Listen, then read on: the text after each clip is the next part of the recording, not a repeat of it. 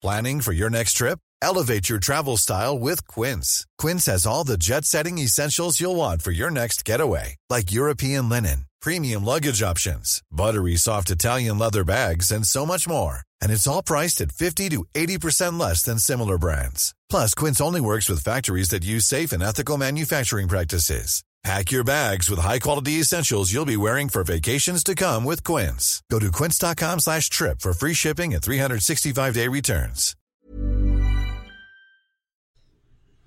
I gotta tell you right now, I'm not wearing any pants.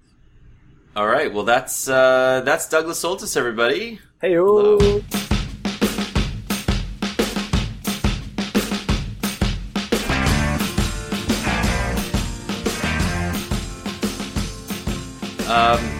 Well, this is week 4 of Syrupcast, and I just want to welcome you to the first, last, and only line of defense against the worst scum of the universe. My favorite line from a Will Smith song.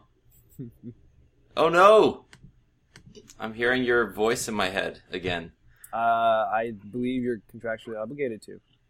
That's right, but I was actually hearing your voice in my head when you weren't talking, which means that I'm not crazy. It just means that the Hangout started playing in another window. So we are on week 4 of Syrupcast, and this week was a little bit of a mishmash compared to last week where we focused primarily on Google I.O. We had a great discussion on Google I.O. We got some good feedback from you guys.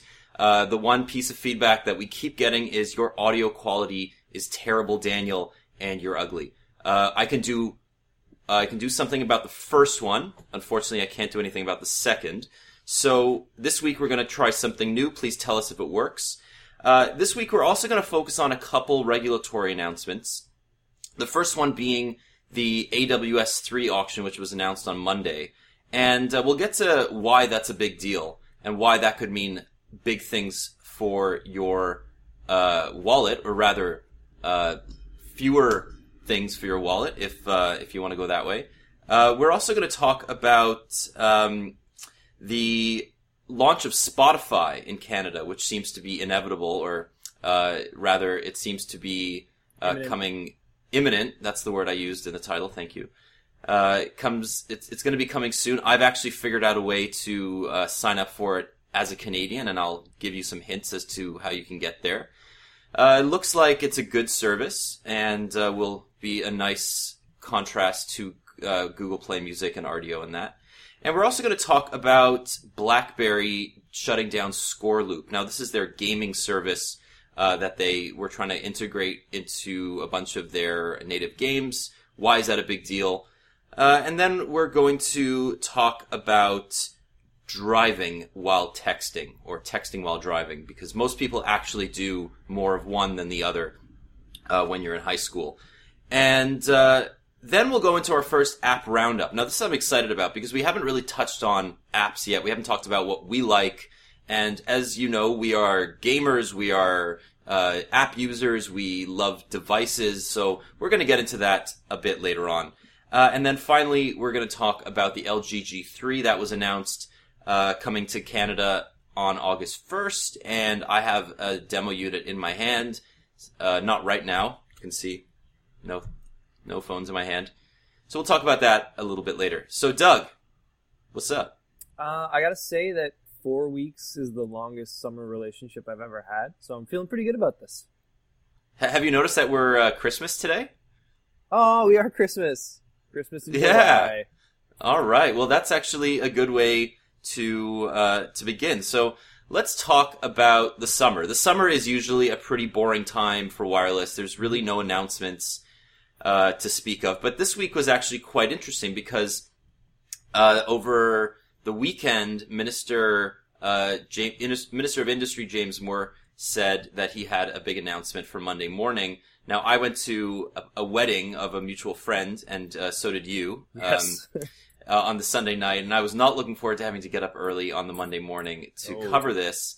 But I did, and I wrote about how the government will be auctioning off another piece of the AWS spectrum, dubbed AWS 3. Mm-hmm.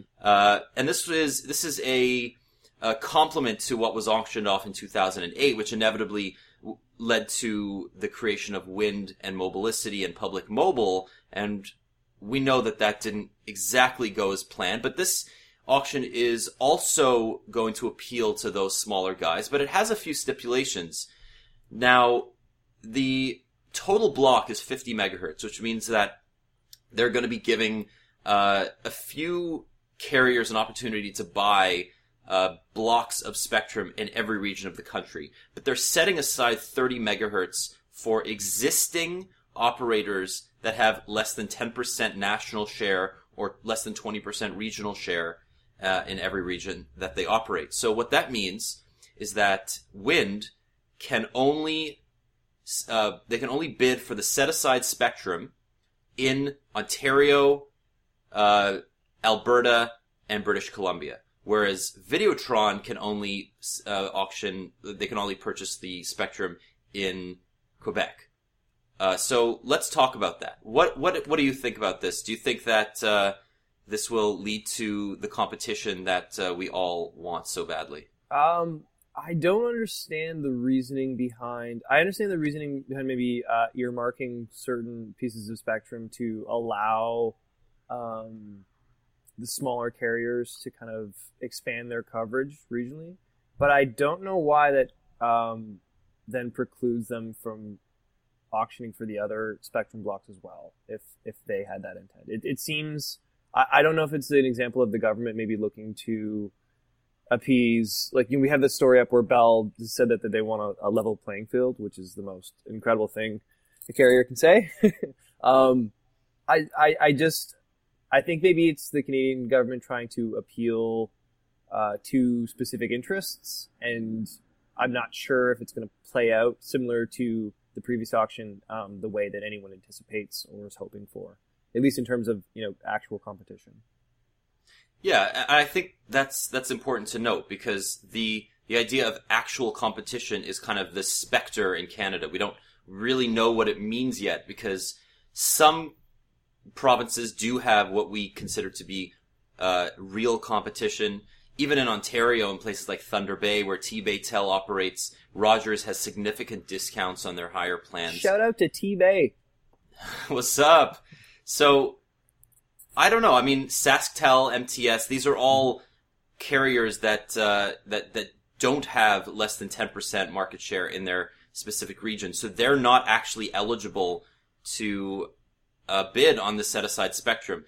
It basically means that Mobilicity, who is on death's door, Wind, and Videotron are the only ones, and Eastlink in the East, in the Maritimes as well. But all the other new entrants, or ones that are considered regional carriers, aren't allowed to bid on this. Now, what it means, though, is that the government is trying to consolidate the smaller carriers before this auction happens, because they essentially, in order for Videotron or Quebecor, Videotron's parent company, to bid on the set-aside spectrum in Ontario and British Columbia and Alberta, they actually need to operate here. They're not going to just roll out some random service and say, oh yeah, now we operate. They're going to think very hard about whether they should buy Wind or Mobilicity or both. Now that is basically what everybody's saying, that's what the government is trying to get them to do. And I think that's true. I think that it would make sense for, before this auction happens, Wind and Mobilicity to merge or be bought by Quebecor, who has repeatedly said that they want to enter new regions. Yeah, well, so I'm not the biggest free market guy, but it seems so guided in its intentions. Like, what is, when you're limiting the amount of auction participants to such a small amount, it's not really an auction. You're literally just, it's like that eBay sale that you find out about a day late. It's like you cannot get that thing that you want at the price that you want, and pushing towards consolidation. While I feel that might be a benefit to consumers eventually, if like some sort of Wind Videotron Voltron, a video Wind Voltron takes place, there should be an opportunity for other entrants to pick up, or for SaskTel to pick up more spec. Like, there should be a more level playing field, at least in terms of possibilities, rather than having the Canadian government steer this so directly. Especially when you see the competition is happening at the lower tier, but not amongst the big three. Well, here's the thing. So they are able to bid on the spectrum. SaskTel can bid on the spectrum. They just have to bid on the 20 megahertz that is not set aside for new entrants in each region. Now, we don't know specifically, because if there's no new entrant, if there's no smaller carrier with less than 10% national or 20% regional share in those regions, then presumably there's no set aside spectrum. So SaskTel is just then going to be bidding against Rogers, Bell, and Telus in that area, and Bell and Telus have nothing to do with Saskatchewan, so it's basically going to be SaskTel picking up half and Rogers picking up the other half, or they're dividing it into 30 and 20 for a total of 50.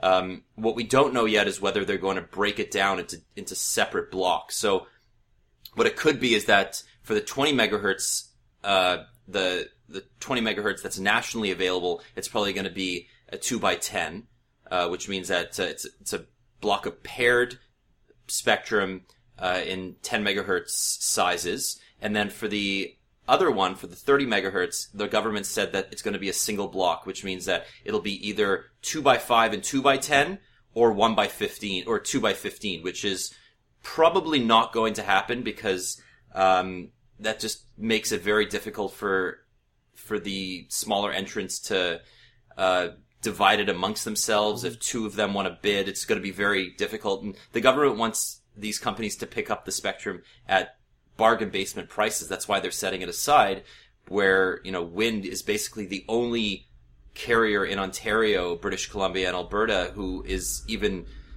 allowed to bid on that spectrum right now. So this is it's an interesting, conundrum that the government has to figure out before next year when they start this auction. Yeah, and there might be something we're missing here in terms of procedure, where they're covering their bases and saying that they were able to control this, when really they know it's going to end up being a free for all if there's no opportunities for purchase. But it just kind of it smells like they're overthinking it slightly.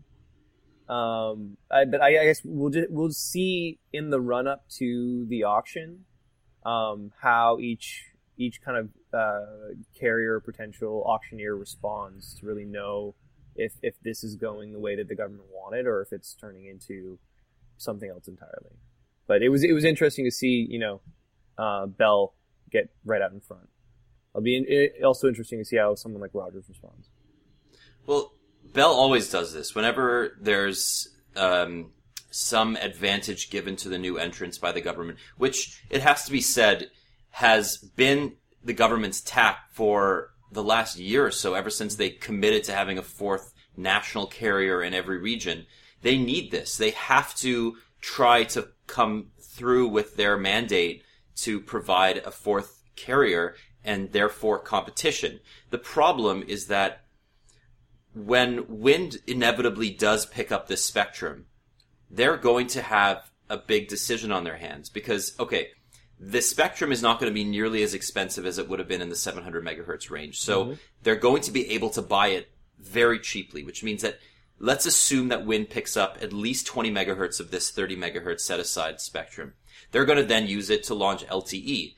Now, what happens when Wind has LTE? How do they then come out to the market and say, okay, we now have unlimited LTE plans in Ontario, Quebec, or Ontario, British Columbia, Alberta, and then presumably when the government starts regulating domestic roaming rates, they're saying, okay, now when you're out of our home area, you can then roam on Rogers 3G. Yeah. And not have a terrible experience when you're in Thunder Bay, which we don't offer service, but Rogers does. And by the way, you spend $20 a month extra, and we're going to give you unlimited 3G in those areas. That makes Wind a very compelling alternative for the first time since they came out, since Rogers, Bell, and Telus launched their respective LTE networks. This is the first time Wind would be able to come out and say, we offer the same product as you, on a national level, or at least a sort of pseudo-roaming national level, and we're going to charge half what you guys are charging. Booyah. Like, do you think that's enough for people to go and switch? No, and I get it. And the obvious corollary is to, say, T-Mobile's troubles to expand in the United States. And this is essentially where the Canadian government can come in. And, like, I like the mandate for a fourth national carrier. I also just think that, if the procedure through which they try to do that also hurts, the strong regional carriers that Canadians are happy with because they don't want to touch the big three, or maybe a fourth national, then that's kind of disappointing. But the example that you laid out is compelling and would be useful across Canada. Well, let's talk a little bit about my experience opening up my Rogers bill this week, because I've spoken to you about this, and I have a legacy plan, and I share my account with one of my parents, and I looked at our bills, and my value pack, which is again a legacy product, went up by $1. Mm-hmm. And my parents' legacy pack went up by $1.30, and I'm wondering what the hell happened, because I didn't see any indication of this. So I reached out to Rogers customer support, and they told me that it would have been in my April bill. So this is my June bill or my July bill. It would have been at the end of my April bill. I checked, and sure enough, on like page 10 of my 17-page bill, it's there saying your value packs will increase by $1 if this is in order to provide continued good service, and if you don't like it, switch to our Share Everything plan. That's basically what Rogers is saying now. We reported on the fact that for those outside, or for those on a month-to-month contract with legacy 6 gig data plans, that will increase from $30 to $35. Mm-hmm. These are all ways that Rogers is trying to say, we're going to increase your bill just enough every month, even if it's in contract, because I'm in contract. They increase my value pack by $1, even though I still have a year left on my 3-year contract. We want you to switch, and we're going to make it just annoying enough and just expensive enough that you need to switch over. That really irked me, because it doesn't matter about the extra $12 a year. It's the fact that they increased the price of my contract bill by $1 every month without me doing anything. I didn't agree to this, but in the contract, there's a clause that says they can increase the price of certain parts of your plan if they tell you about it. Yes. So, and there's a lot of things here. First, just the basic process of the way that they went to inform you. Like, yes, they put it on your bill. They buried it there. Usually people check the bill amount, and if there's no discrepancies there, they don't read the rest of the bill, because if it's in line with what they're paying, they just pay the bill. Second of all, in that time that they were putting information buried in your bill, how many Rogers Connected emails were they sending you directly to your email address? So there's that, which is, the regular kind of procedural BS, which is annoying and disappointing, and wins no favors with customers or any sort of loyalty and retention. The second thing is that the biggest misconception with carrier contracts in Canada is that the contract is in any way for the plan that you have. It's not. It's all about the device and the device subsidy. They can do whatever they want to your plan in a variety of different ways, which I think is the most disappointing thing, because most Canadians go into a contract with a carrier with the expectation that is kind of a package deal. Like, I'm signing up for this plan for 3 years, and I get this device at this subsidized price. And it's not that at all. It's the other way around. And I think it's terrible. And going back to the previous conversation that we had, that if Wind becomes a more viable option, I'm more than happy to switch, and hope that they do not pursue similar tactics, because it's, there's a better way than this, and the carriers that we have now at a national level don't have much of an interest in pursuing that way. And if first train out, I'm on it.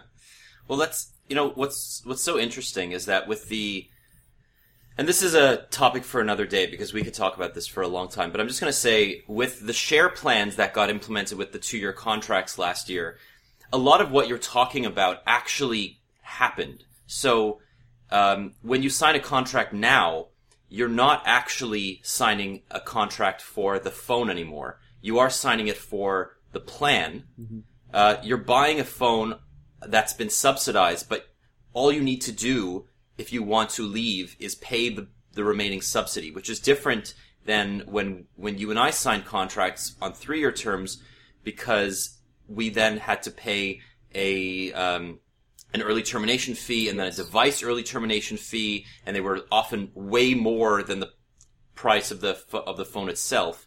Now you just pay back the phone price and you can leave because the government's wireless code of conduct says that the entire amount of the device has to be paid off within 24 months. So they can't screw you. They can't charge you early termination fees that are beyond the price of the phone.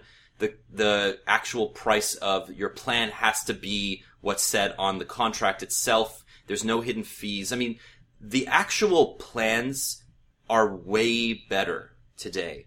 They're just way more expensive as a result. So when your plan says that you're paying $60 for an unlimited talk, text, and messaging plan, and then you add 6 gigs of data for $65 that could be shared amongst 10 different accounts, that's actually what you're going to be paying. You're going to be paying $125 plus tax in whatever province that you are in, and you know that that's the price at the end of the day every month.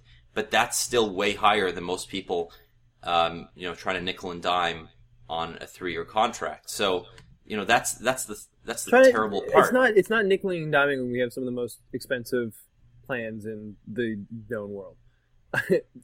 So the difference there is also so I get that. I get that, Canadians signing a contract today have a simpler experience. But as we discussed before on the podcast, the way that Rogers is treating legacy customers on existing contracts to get them to that place, after making the decision, okay, the government mandated a simpler, more basic solution to make plans more understandable, make the carrier more accountable to the agreement signed. For them to say, okay, well, the price for that is us to increase the cost for like a similar experience by 25%, leaves me no more excited. No, but the thing is that they can't increase, they can't just arbitrarily increase the price during a contract now. So what they're doing is, and Rogers is not alone in this, Bell has done this as well, where they've increased the price of grandfathered plans without informing customers, or at least bearing it in their bill. Yeah. And we are none the wiser. I mean, it took me, I do this for a living, and it took me 2 months to realize this. Because I just, like most people, pay my Rogers bill. If I see, because I have television, I have internet, I have a bunch of phone numbers. My bill is like $1 billion a month. I don't check the minutiae. I just like, fine, Rogers, if you want my firstborn, take my firstborn. I want to use my phone. That's kind of the way that most people view their Rogers bills. And, I don't want to have to go through it every month with a fine-tooth comb to see where they're screwing me. I am an optimist. I believe that when they say that they're charging me $80 a month for my plan, that's what I'm going to be charged. And unfortunately, I can't rely on that anymore, because I'm going to have to go back next month and see, okay, well, did they increase this part of my plan? Did they increase another part?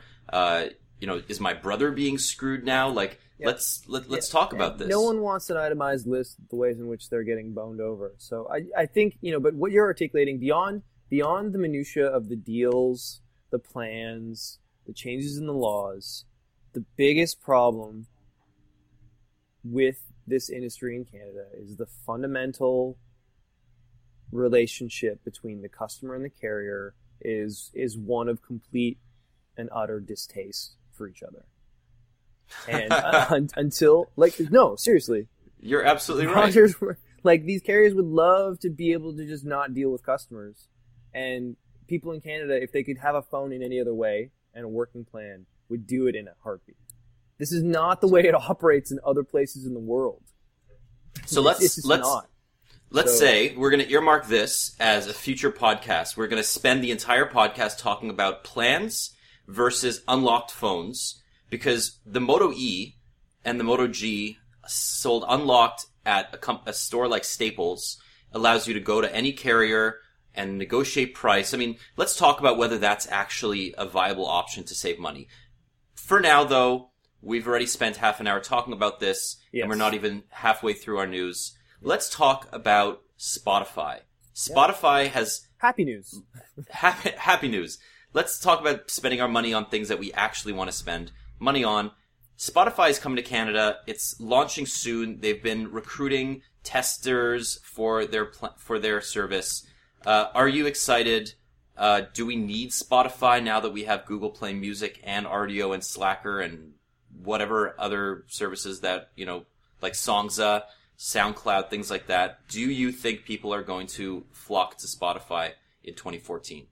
I don't know if flock's the word, but I think it makes me happy and exciting. We were just talking about this maybe 2 weeks ago in a tete-a-tete where I was, right after the Amazon Fire Phone announcement, I was just really disappointed with the current state of Canadian access to U.S. streaming services, right? So the fact that right after that, Spotify is like just on the verge of becoming available and is kind of available right now if you know how to grease the wheel. I think it's important because, beyond access to, say, like Google Play services and things like that from a mobile perspective, Spotify is used all over the internet.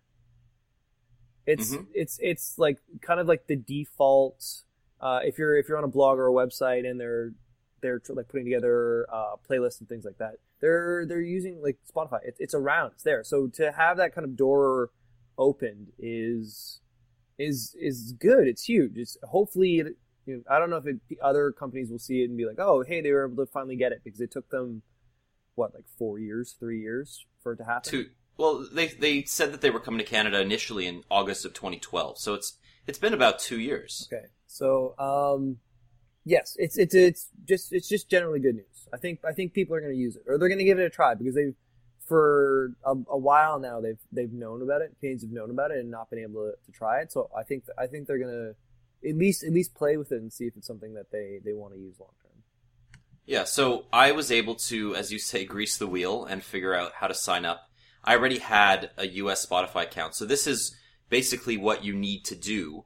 And I'll be doing I'll be putting together a how-to on how to do this. But you do need to sign up currently or have an existing US Spotify account. And you can go in, you can change some HTML and make it think that you are in Canada, because they're not accepting new registrants in Canada right now, but their back end is all ready to accept Canadian credit cards. And there's a Spotify Canada service already launched, but it just doesn't show to the end user right now. So you basically have to go in and change some HTML. And I'll show you that in a bit. But what it means is that Spotify is now the big player in in a Canadian market that's already pretty saturated with great choice. We have Rdio, which is an amazing product. I use that every day.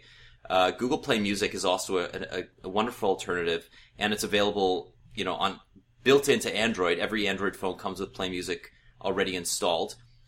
We have Slacker, which has been around forever. We have iTunes, but not iTunes Radio.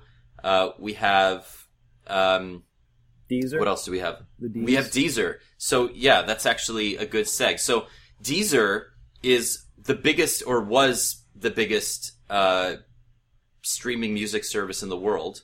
They have 5 million users. Spotify has more, but for a while Deezer was the top dog. It's based out in France. It's got a great interface. It's really smooth. It's got all the features. It's got more songs than Rdio, and I think Spotify, but I think they both say that there's 30 million available.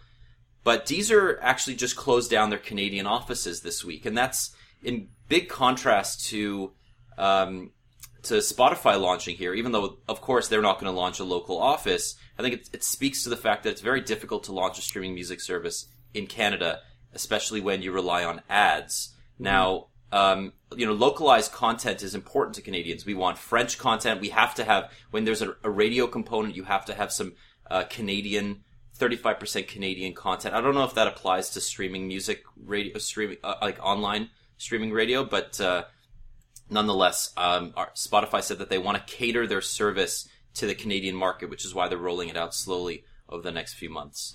Yeah, and I think the Deezer thing demonstrates maybe how difficult it is, or the cost of negotiating these licensing deals in Canada, with the hampering of probably CRTC regulations plus just the competition, right? Like, I don't think people should take this as a sign of Deezer going anywhere. I think it's probably a sign of them looking to save some money and some hassle of having people on the ground in Canada. Yeah. More than anything. But let's stay positive with this. It's cool. Spotify's here, more competition, more choice. I buy vinyl albums and then download the songs digitally. So I'm not the target market for any of this because I'm old. But you're the true Toronto hipster, though. I mean, like we reported on this a couple of weeks ago. The U.S. Yes, you are. In the U.S., the only growing segments of the music industry are streaming and vinyl. Yes. Vinyl grew by 40% year over year between mid-2013 and mid-2014 to 4 million albums sold. Like, that's not a lot compared to CDs, which are 52 million. And there were some 70 billion audio streams or 70 billion streams. The big thing is, so you look at the numbers this year, though, for any album that sold over 500,000. It's literally the long tail of music. People aren't going like, oh, I need that new Beyonce jam on vinyl. Let me go out and get that. They're buying everything else. Any piece of music that matters to them or they want to have a tangible experience with or is presented at the front station of an Urban Outfitters is getting bought in droves. So, I just want to point this out. This is my favorite LP. This is Father John Misty's what's it called? Fear Fun. It is absolutely amazing, and it's all like he's done all of this basically himself. And designed it. There's an amazing lyric sheet in this. This is why people buy vinyl, because it's still not only a tactile experience in a way that the CD will never be, but the great vinyl releases are the ones that people actually take the effort to personalize and to inject some of their personality into, and to award. I mean, yeah, I got the digital downloads on this. Every vinyl comes with MP3s these days, but it's the added stuff. It's like the DVD box set equivalents, Yeah, and so I bet you remember exactly when you purchased that and where, and no one will ever remember like, oh yeah, I remember in 2013 I streamed that album. It was really awesome. But we're into weird Syrupcast right now. This is like Syrupcast After Dark. I would love to see some comments on the post for this podcast of how many of our readers either just like listen to vinyl or care about vinyl, or just like, guys, you need to cut this down. Got to stop talking about the vinyl. Totally. Or we could start a new vinyl podcast. But yes, we should. So post a comment and let us know. But we should keep this train moving because there's still a bit of news before we want to get to some apps. And we talked about the LG G3 last week, so I really want to hear your impressions on it now that you got a device. Yeah, so I've been using it for a while, and I think that it's a great looking device. I think that it's way nicer than the G2. It looks way nicer in person than the photos and the renders that we had seen. Like right. The tangible like build, it looks, it's got that prestige, high end, nice cut to it. Just like the lines. What's most interesting though is that like even though this isn't actually metal, it looks metal, but it also feels more metallic. The the LG G2 was super slippery. Mm-hmm. So this one is not as slippery. It's a little bit bigger, but the 5.5-inch display makes up for it. I do have a few issues with this, and the main one is the screen. Now, everybody's talking about how rad the 2560 by whatever screen resolution. Basically, it's 2K, quad HD. Mm-hmm. But there's some serious sharpening, artificial sharpening happening on this that you'll see in my review. It's really unfortunate. And I'm not sure why LG's doing it. I think that they're doing it because some content is not actually optimized for the screen resolution, so they feel like they need to overcompensate with sharpening. The camera's amazing. The battery life's amazing. The actual OS is significantly better. But yeah, there's just something about that screen. Yeah, and you were saying it was really happening a lot when, say, a menu option would pop up and then you had things in the background that were kind of weirdly aliased. I think, when we were playing around with the phone while drinking at a wedding, both Ian and I were like, wow, that is a pretty screen. That looks great. And you were very firm in your stance that it had grown to frustrate you. Now, I think that's the difference between an initial first impression of a phone and long-term use, and you really get to see the character come out. But I do think that if the issues with the screen are because some of the assets aren't currently high res, and there's a bit of a friction there, that's in the long term probably a benefit for a G3 user, because it means they push themselves to that high end to kind of future-proof your phone a little bit. Because when those assets get updated, that screen's gonna look just as good. It's like the first people that buy a 4K TV. At a certain point, you're gonna accept that if you're getting a non-HD, like not even a non-4K piece of content, if you're getting like a non-HD piece of content, it's gonna look absolutely terrible. But you know that you're buying something for the long haul. So. Hiring for your small business? If you're not looking for professionals on LinkedIn, you're looking in the wrong place. That's like looking for your car keys in a fish tank. LinkedIn helps you hire professionals you can't find anywhere else, even those who aren't actively searching for a new job but might be open to the perfect role. In a given month, over 70% of LinkedIn users don't even visit other leading job sites. So start looking in the right place. With LinkedIn, you can hire professionals like a professional. Post your free job on linkedin.com/people today. I still thought it looked great, but you've spent more time with it. Yeah, I agree with you there. Although I don't believe that buying a 4K TV today to future-proof you for when content comes out is a good buying strategy. Instead, no, it's actually a terrible analogy. It's changing all the time. But I get what you're saying, because Android is changing quicker than, Android, when 1080p displays came out, there were still issues with apps, and some UI elements didn't look great. I mean, the initial, what was it? The HTC came out with the first 1080p phone, and I forget what it was called, but it was down in the States. And some assets didn't look great either. But this is not that. This is something else. This is LG playing around with its screen. And what happened here, and Anand Shimpi did, AnandTech did an amazing review, and he actually did benchmarks of the screen and found that there were a bunch of issues, not only with the color gamut, but with dynamic range, with brightness, with viewing angles. This is just not LG's best screen, and that's because they're trying to pack as many pixels as they can into a tiny display, and it's a first-generation 2K display, and they got 1080p down. I mean, I actually think that the 1080p display on the G2 is far better than the 2K display on the G3. In a robust kind of overall way, like yes, okay. In a usability way, in the sense that like sunlight viewability of the G3 is not that great because the backlight is just overpowered by the number of pixels. They had to lower overall brightness in order to compensate for the amount of battery that would be necessary to light all of those pixels.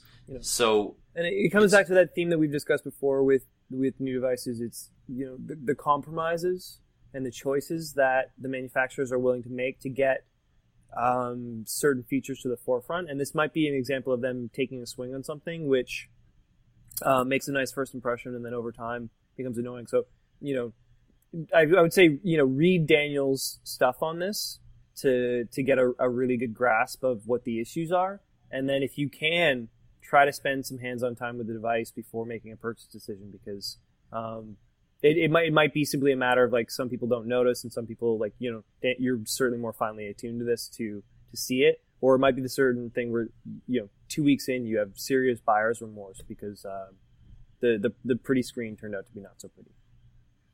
Yeah, so I know that I'm being critical, but that's what I do. Job? That's my job. Yeah. So I tend to be fairly positive about devices. I tend to rate them a bit higher than other sites. I don't tend to focus on those nitpicky type of things, because if a device gives me a great experience, that's what I want. I don't really need to benchmark everything to see that the Galaxy S5 is 4% faster than the HTC One M8. That's not what I do, because overall, I don't believe those to be important aspects of a phone today. Every single phone is insanely fast. Most phones have great cameras, but when HTC launched the One M8 with a 4 megapixel back camera, that's something you can't forgive. That's just handicapping what is supposed to be a flagship phone. And I don't know if this is the case with the G3, but it might be. And I'm going to spend some more time with it. LG says, big disclaimer, pre-production, it's not final software, it's not final hardware. So we'll see. Maybe they've improved it for the August 1st release. So it's not that stupid to think that this is going to be one of the more exciting devices of the summer. But Doug, what is stupid? Texting while driving. That is stupid. Yes. And this is where we go total PSA. This is the after school special. As two old dudes who have driver's licenses. Yes. And who are too old to put up with other people's BS at this point. Especially way from too the old. youngsters. Yeah. Well, we are absolutely heartbroken at the research that shows that like an insane number of children between grade 10 and grade 12 drive or text while driving. Like, this is just an insane story, because like why do this? Not to yourself, but to other people. Well, so having been that age once, I'm just disappointed that people that age are driving, just period, because they certainly don't dedicate their full attention to it. And I've certainly not experienced enough of life to recognize how quickly a lack of focus or attention or a bad decision can completely change the rest of your life. I think this is really an example of a new generation of kids who, beyond even having a phone, which was to us at the time, like I'm sure like you, your first phone was probably post high school or at the end of high school, right? So you've grown up as a human being with a brain prior to doing this everywhere. These kids are now. I have a niece who has a phone in like grade 4. Yeah, so they're growing up with this experience, and this experience related to school. So their phone and their communication is a primary concern. So when they're getting their first license, they're not even seeing a disconnect between driving a big metal death box, which is what it can be, and making sure that the IMs are going through. So it's, our new premier has come out and said that this is really concerning, and I completely agree, because it does not take much to have terrible things happen.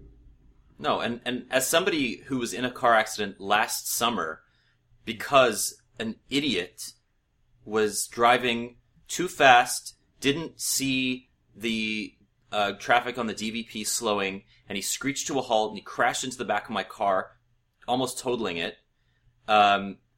He was definitely, I don't know if he was texting, I'm not going to presume, but what he was 18 years old, driving a car that had been just like customized to the nines. Mm-hmm. And if you put a lot of money and love into a car, but you are driving way too fast on the highway and you don't slow down in time, endangering other people, including yourself. Like, he, thank God, wasn't hurt, but the entire experience just left me feeling really sad, and not for humanity or for young people, but just for the fact that we are so easily distracted in these huge death boxes, as you say. And, you know, the study says that 45% of females are likely to text while driving, while 36% of males are likely to text while driving between grades 10 and 12. I mean, that's a big deal, especially because when you're in grade 10, you likely don't even have your full license yet. You have a learner's permit, which makes it even more illegal. You're not even supposed to drive around with friends, I don't think. You're supposed to always be driving with someone who has a full license at all times. Right, who's been driving for at least 8 months with a G2 or a full G license. Yeah. So most people in the GTA can't drive around the GTA because they're not allowed on certain highways. But so it's, yeah, and we're awesome right now because we're harshing on teenagers and talking about vinyl. So this is basically the oldest podcast of all time about mobile tech. The syrup has dried up. But it's really serious because not only because it's not even just about a youth generation thing. I think the bigger thing is that these people in cars, beyond the danger to themselves, can cause supreme danger to other people. So in terms of, you know, proactively fighting this, I'm pretty hard line, especially because if it is because older people do this too. Like I worked for BlackBerry. It's a company based upon mobile email. A lot of people were commuting back and forth and doing things on their phones that they shouldn't until we got hands-free visors, and then all that communication could be there, right? So I would say that the best way to fight this, especially for a young demographic, to break that habit or that natural tendency to prioritize the phone communication over everything else, which just happens to just include driving, is super harsh first-time charges. There's no 3 strikes for this because you should never have 3 opportunities to be distracted while driving and really ruin someone's life. So I would say like overnight, like 1 day in jail for distracted driving while texting. Like seriously, like scare them straight. Like this is way more serious than you're giving it credit to, and we will, you know, not forget the fine, take their phone away. Prevent oh, here we go. The big 3 carriers would love this. Work with the carriers to throttle their data based upon their driving points. Amazing. So we're talking about like super nanny state, like basically 1984 stuff here. Let's punish the kids by throttling their data. Take the phone away. Well, that's the parents' job. I have 2 cats. I know nothing about parenting. This is probably a terrible idea. I just know that it is a terrible idea, but it's actually, it's one of those things that, you know, makes sense in the context of how do we prevent kids or people in general from driving and using their phones? You really can't.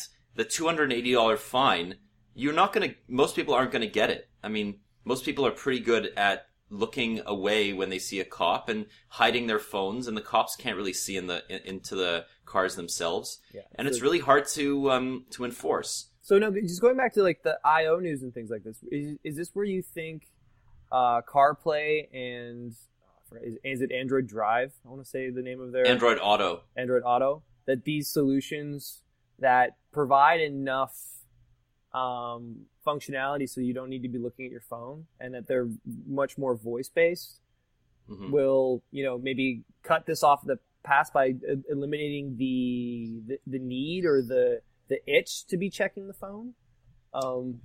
Yeah, I mean that's a good point. I think most of these are like CarPlay and Android Auto, in addition to things like Ford Sync and a bunch of existing solutions, are very voice oriented, and I think they do a decent job. You can say Next Track or Call Mom or whatever you want, and they usually work fairly well. The issue is that if you're driving, these solutions want to do everything on your behalf. So they want to auto-respond to your incoming texts or calls. They want to read out your emails or your texts to you while you're driving. Mm-hmm. Things like that I don't know if people have grown accustomed to yet. Even if you're alone in a car, the idea of having your text read out to you is not a prospect that I think a lot of people actually embrace. So it's a matter of changing it's a matter of overcoming FOMO, or fear of missing out. It's a matter of putting your phone away. If you want to hear your text messages read to you because you need to know what's going on right this second, that's great. But the next thing you do is put it away, turn it off, and just don't use it. That's what I'm saying. But if you have to use your phone in the car, at least make sure that you have some sort of app that, or driving setting, at least, that's going to be compatible with these future services like Android Auto or CarPlay. So yeah, let's move away from that. You mentioned BlackBerry. You mentioned working for BlackBerry. One of your biggest criticisms this week was BlackBerry's announcement that it was shutting down ScoreLoop on December 1st. Tell us about ScoreLoop. What is it, and why is it a bad idea that they're shutting it down? So ScoreLoop was another one of another acquisition that BlackBerry made to, as it was trying to grow to be that all-encompassing Apple, Google, Microsoft consumer company, to plug gaps in its support system to provide useful consumer services. So ScoreLoop was a company that provided basically a platform for developers who developed games to kind of like plug and play certain tools in there that they wouldn't have to build themselves. Things like scoreboards and things like that that could easily be implemented and work cross-platform, I believe. It was not a hugely expensive acquisition, but it was an acquisition that I think had the best of intentions and didn't really end up going anywhere. And we're seeing now I think it just demonstrates how dramatic of a shift and a change in course BlackBerry has undertaken in even 2 years, where in 2012 I think this was 2012 that they acquired them.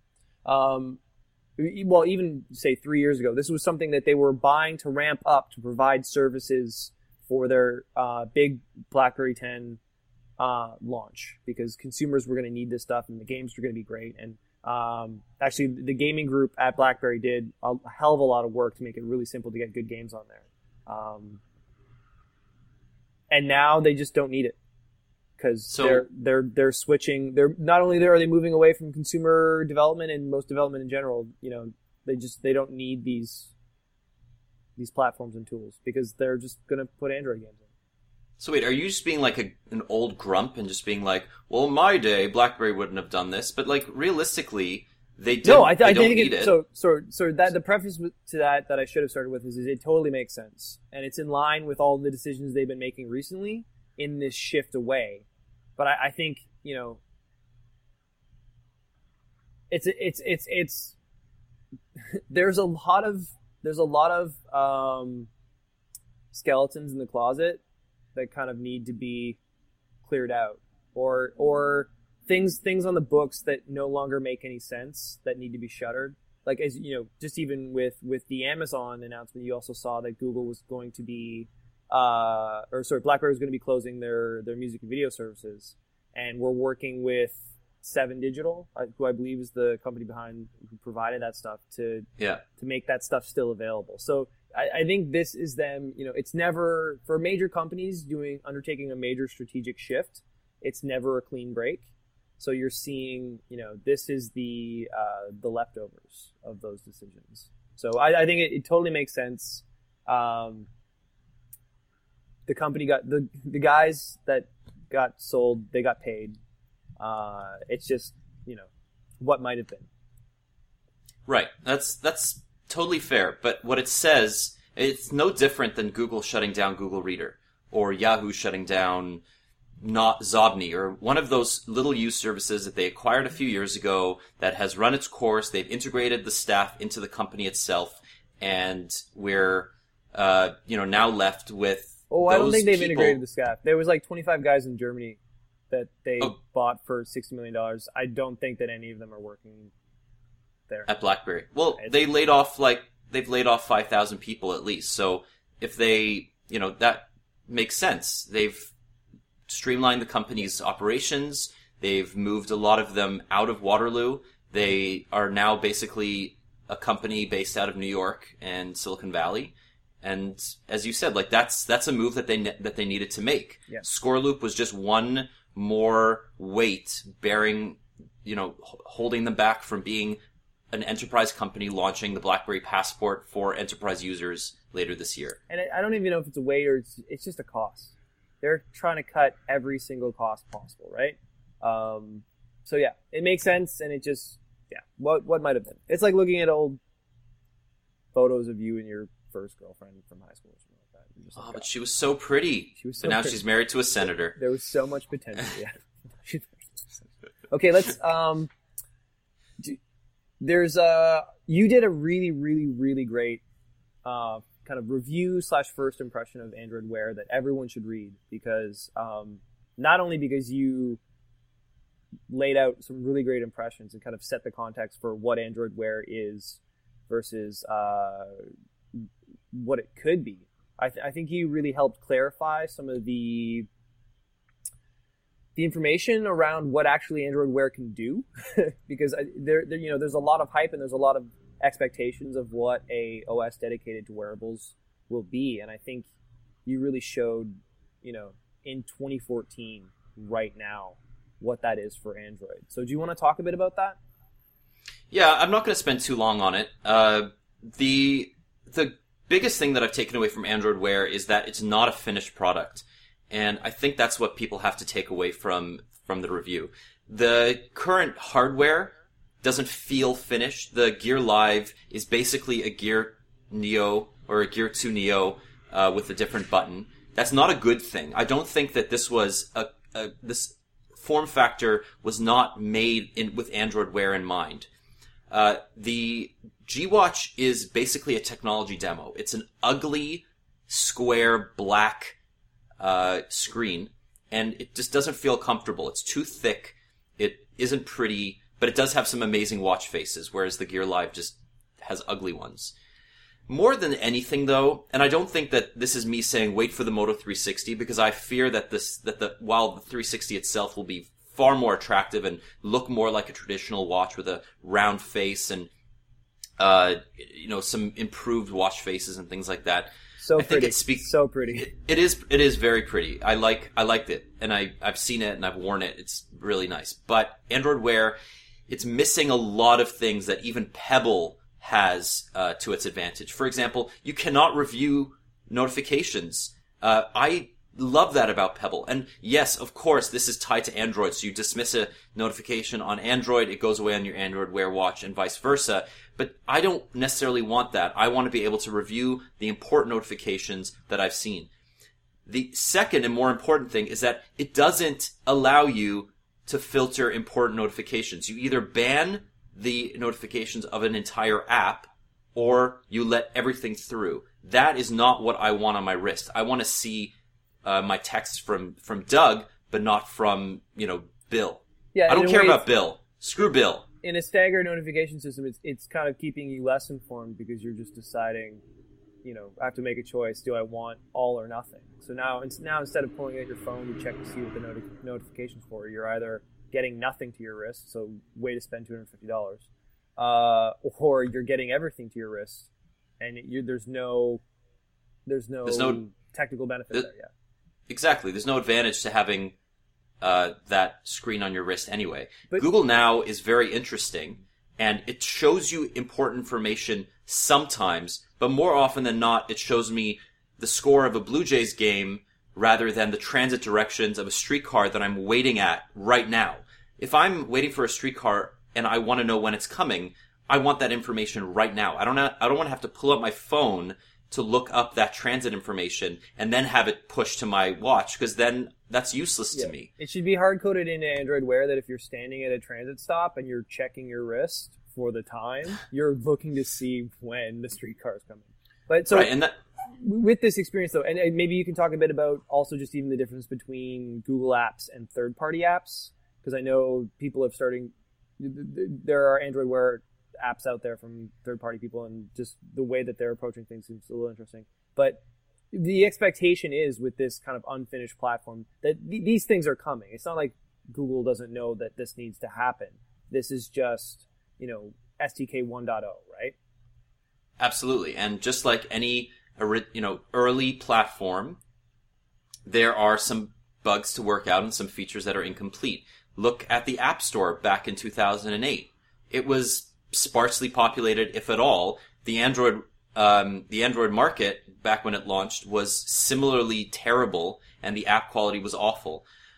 The way that Android Wear approaches apps is that existing developers can augment their current smartphone and tablet apps with Android Wear functionality.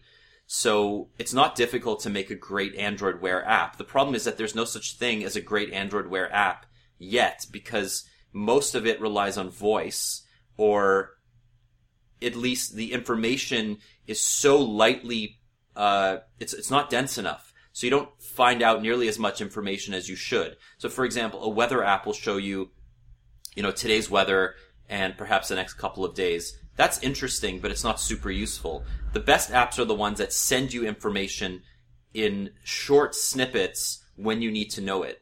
Like when there's a one football Brazil app by a popular soccer startup that basically runs a Premier League app. So what they've done is they've launched a new app for the World Cup, and that will send you information on the latest goals scored, fouls, anything like that. That's really interesting, but that's a very specific scenario that not everybody's going to want. So Google has to figure out, and developers also have to figure out, do they want to develop full apps for people's wrists, or is it something that they'll just use in order to make better their current Android apps? I don't know, because it's too difficult right now to access the apps themselves. It's buried in some menu, and mostly what you're getting are cards pushed to you by Google or third-party apps. But few of the cards are useful enough to justify keeping on your wrist at all times. So, yeah. So we'll just see. with that, it seems like you can have. It sounds like the ceiling is too low on Android Wear right now, where that even a great Android Wear app actually isn't a great app or service. Right. Like, there's no such thing as a great Android Wear app because the platform doesn't know how to treat apps yet. Yeah. There are 3 different ways that developers can interact with users' wrists, and they haven't figured out the best ways to do that yet. So it's a work in progress. I think that Android Wear is interesting. I don't think that it's extremely useful right now. The hardware is not there yet. I don't recommend buying a watch until the Moto 360 comes out. So if you have a watch on your wrist, right? Because we still don't know the final information on the 360, but it definitely seems like the most compelling experience or opportunity for you to have something really cool on your wrist. And just going back to it, because we've talked before about Android or Google being like really hard line about curating the Android Wear experience so as to kind of create, taking lessons learned from the Android rollout and really locking down what can be modified. But we've already seen, we've had some conversations on Twitter with just people are trying to root this thing, customize it, make changes. And we both say that we agree that there should be one Android Wear experience. Yeah, I have a big issue with people customizing Android Wear because Google is trying to keep it so locked down. But at the same time, the fact that you can, fast boot OEM unlock these watches the way you can a Nexus device means that clearly it's based on Android. It's open source. It's always, not the code itself, but the SDK is available to developers. But the watches are tinkerable. They're not as open as a Nexus device, but Google didn't lock it down the way that carriers often lock down devices. So clearly they're not against rooting and running custom ROMs on these watches. I just think that there's no point because Google has such a constricting experience.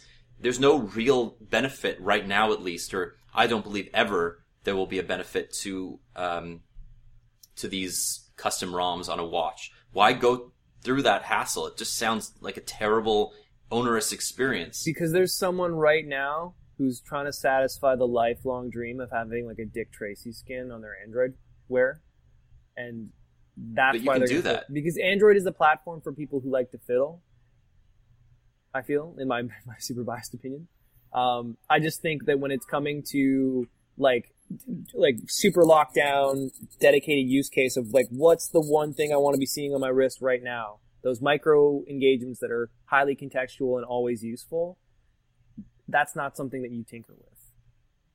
Well, especially since the watch relies so heavily on the phone itself. If you have a phone with custom software talking to a wristwatch with custom software, then you have the potential for your watch to crash. Mm-hmm. I never want my watch to crash. At the very least, my watch should always be able to tell the time. And I just think that it's to nobody's benefit. The idea of that in a form of, like, it's taken 2,000 years for us to get the technology to crash our watches. It's amazing. But okay, so let's move on. Let's move on to some apps that are ready right now that we saw in the past week that were interesting or worth talking about. Yes. So this is we want to talk about apps because everybody uses them and everybody loves them, and we want to focus on some great apps in a showcase. So what have you been using this week? What piqued your fancy? Well, in a really, this is kind of weird. The app that I used the most this week was probably Twitter, simply because we were talking about the World Cup before. It's one of the best ways to experience the World Cup, other than the amazing job that the CBC has done with their digital broadcasting and with NBA free agency. I feel like I've spent more time reading tweets about sporty things and talking to people about that than anything else. Just the level of conversation going on. So that's actually the app that I use the most. The app that I'm most maybe excited for, we wrote about yesterday, Minecraft Pocket Edition just got a major update. Just stuffed with so much more Minecraft. And this is interesting not only because you know, we've talked about gaming and mobile gaming before and the difficulties that developers have in the app stores with exposure, trying to find monetize their game design, issues with competitors coming in, palette swapping a popular design and making more money than them. And then, you know, Minecraft just comes in, drops down in Android and iOS versions, and then they make over $21 million in sales as of April, just from the mobile versions. And those aren't even complete, right? Like, those aren't the same versions as the ones you find on the PC. Not even. So the major update that came yesterday, or came this week, whenever you're listening to this, added a lot of stuff that is broadly available in the PC realm. New locations, different types of blocks, things like that. New tools for doing your own building. Wolves. Hey, wolves. Wolves. So, and actually, if you look at the release information for both versions, they actually consider Minecraft Pocket Edition to be a 0.9 release. It's not even a 1.0. It's not even Minecraft 1.0. And it's made them $21 million in sales. Yeah. But it's because it's a known brand with a really addictive user base that's just chocked with fun stuff. And I think it's worth, if you haven't really got into Minecraft or you haven't really tried it, you know, I'm not sure if starting with the mobile experience is great, but if you're a mobile person, if that's how you get your game on, give it a try. It might be the gateway drug to just mining all the things. Well, to that end, you know, I really, or to that point rather, I went to a restaurant a few days ago, and a family came in. It was about 6 people. Mm-hmm. It looked like 2 moms bringing their 2 kids each to dinner, and all 4 of them had tablets in front of them. All 4 children, and every single child was playing Minecraft. It was unbelievable. I've never seen anything like it. Because it's just building their brains. I don't even think they see it as a game. I think it's like their other, you know, they're in the meat space, but it's their blocky matrix. Yeah, I guess so. I mean, it's super easy to create something unique, and they share ideas off one another. And now this new update comes with infinite worlds, caves, wolves, loads of flowers. I mean, like, these are blocks, yes. And you have to pretend basically what they are. But the potential here for creativity is so huge. And I love that kids play this game. I love so much that they're spending their time playing this rather than some mindless shooter. Yeah. Even though there is value to that, I don't think that, you're engaging your creative side as much when you're playing Call of Duty as when you're playing something like Minecraft. If they're gonna burn through their retinas, just staring at a screen all day like we do, let it be for something that instills some sort of sense of creativity and exploration. It's really interesting too, because you look at the Minecraft is essentially digital Legos. It's the digital Lego MMO. And you contrast that to the still popular and highly successful Lego games, which are fun and cute and licensed IP platformers essentially, but don't capture what it is that's so cool about Legos, which is like building a world and then like, just constructing this really cool thing and then destroying it. Yeah. So yes, Minecraft Pocket Edition, it's really cool. Great for kids. And it's available for iOS and unless they're driving, yes. Available for iOS and Android. Yes, for it's $6, $7. It's you're actually paying money for this game, but I think pretty much every Minecraft user would tell you that it's worth it. And it's also I can't remember the term, but if you buy it for any Android device, it's available for all. So if you happen to have a tablet as well, I see a lot of kids just going to town to Minecraft on a tablet. Yeah, I mean that's par for the course these days. So Minecraft, that's a great choice. My choice is free and it's multi-platform. It's called Sunrise Calendar. Now I'm obsessed with keeping organized, and Sunrise has become my go-to calendar. It's beautiful. It's really functional. It recently came out for Android. I'd used it on iOS earlier. It also recently came out for the web. So there's a Chrome extension and there's a responsive web app at sunrise.am. And it hooks into your existing calendar, so you can use Google, you can use iCloud, you can use Exchange, I believe. There's great search functionality. And it's also social, so it can plug into Twitter, Facebook, Productive if you want to, use your existing task manager with it. It can plug into LinkedIn to find out more information about your upcoming meetings, who you're going to be working with, talking to. It can automatically dial into conferences, things like that. I mean, it's pretty standard social calendar features, but other than the newly released Up To and AnyDo's Cal, Sunrise is basically the best free social calendar that supports every platform, at least the major two mobile platforms and the web. And it's beautiful and it's ad free. I don't know how they're going to monetize it, but it's a startup right now, and that's my go-to calendar on iOS and Android. Download it and give it a try. So I gave everyone a game, and you gave them a calendar. Yeah, I'm the boring one of the two of us, so that's okay. I'm fine. I'm ugly and I'm boring, but at least my audio quality is better this year, or this week rather. Hopefully.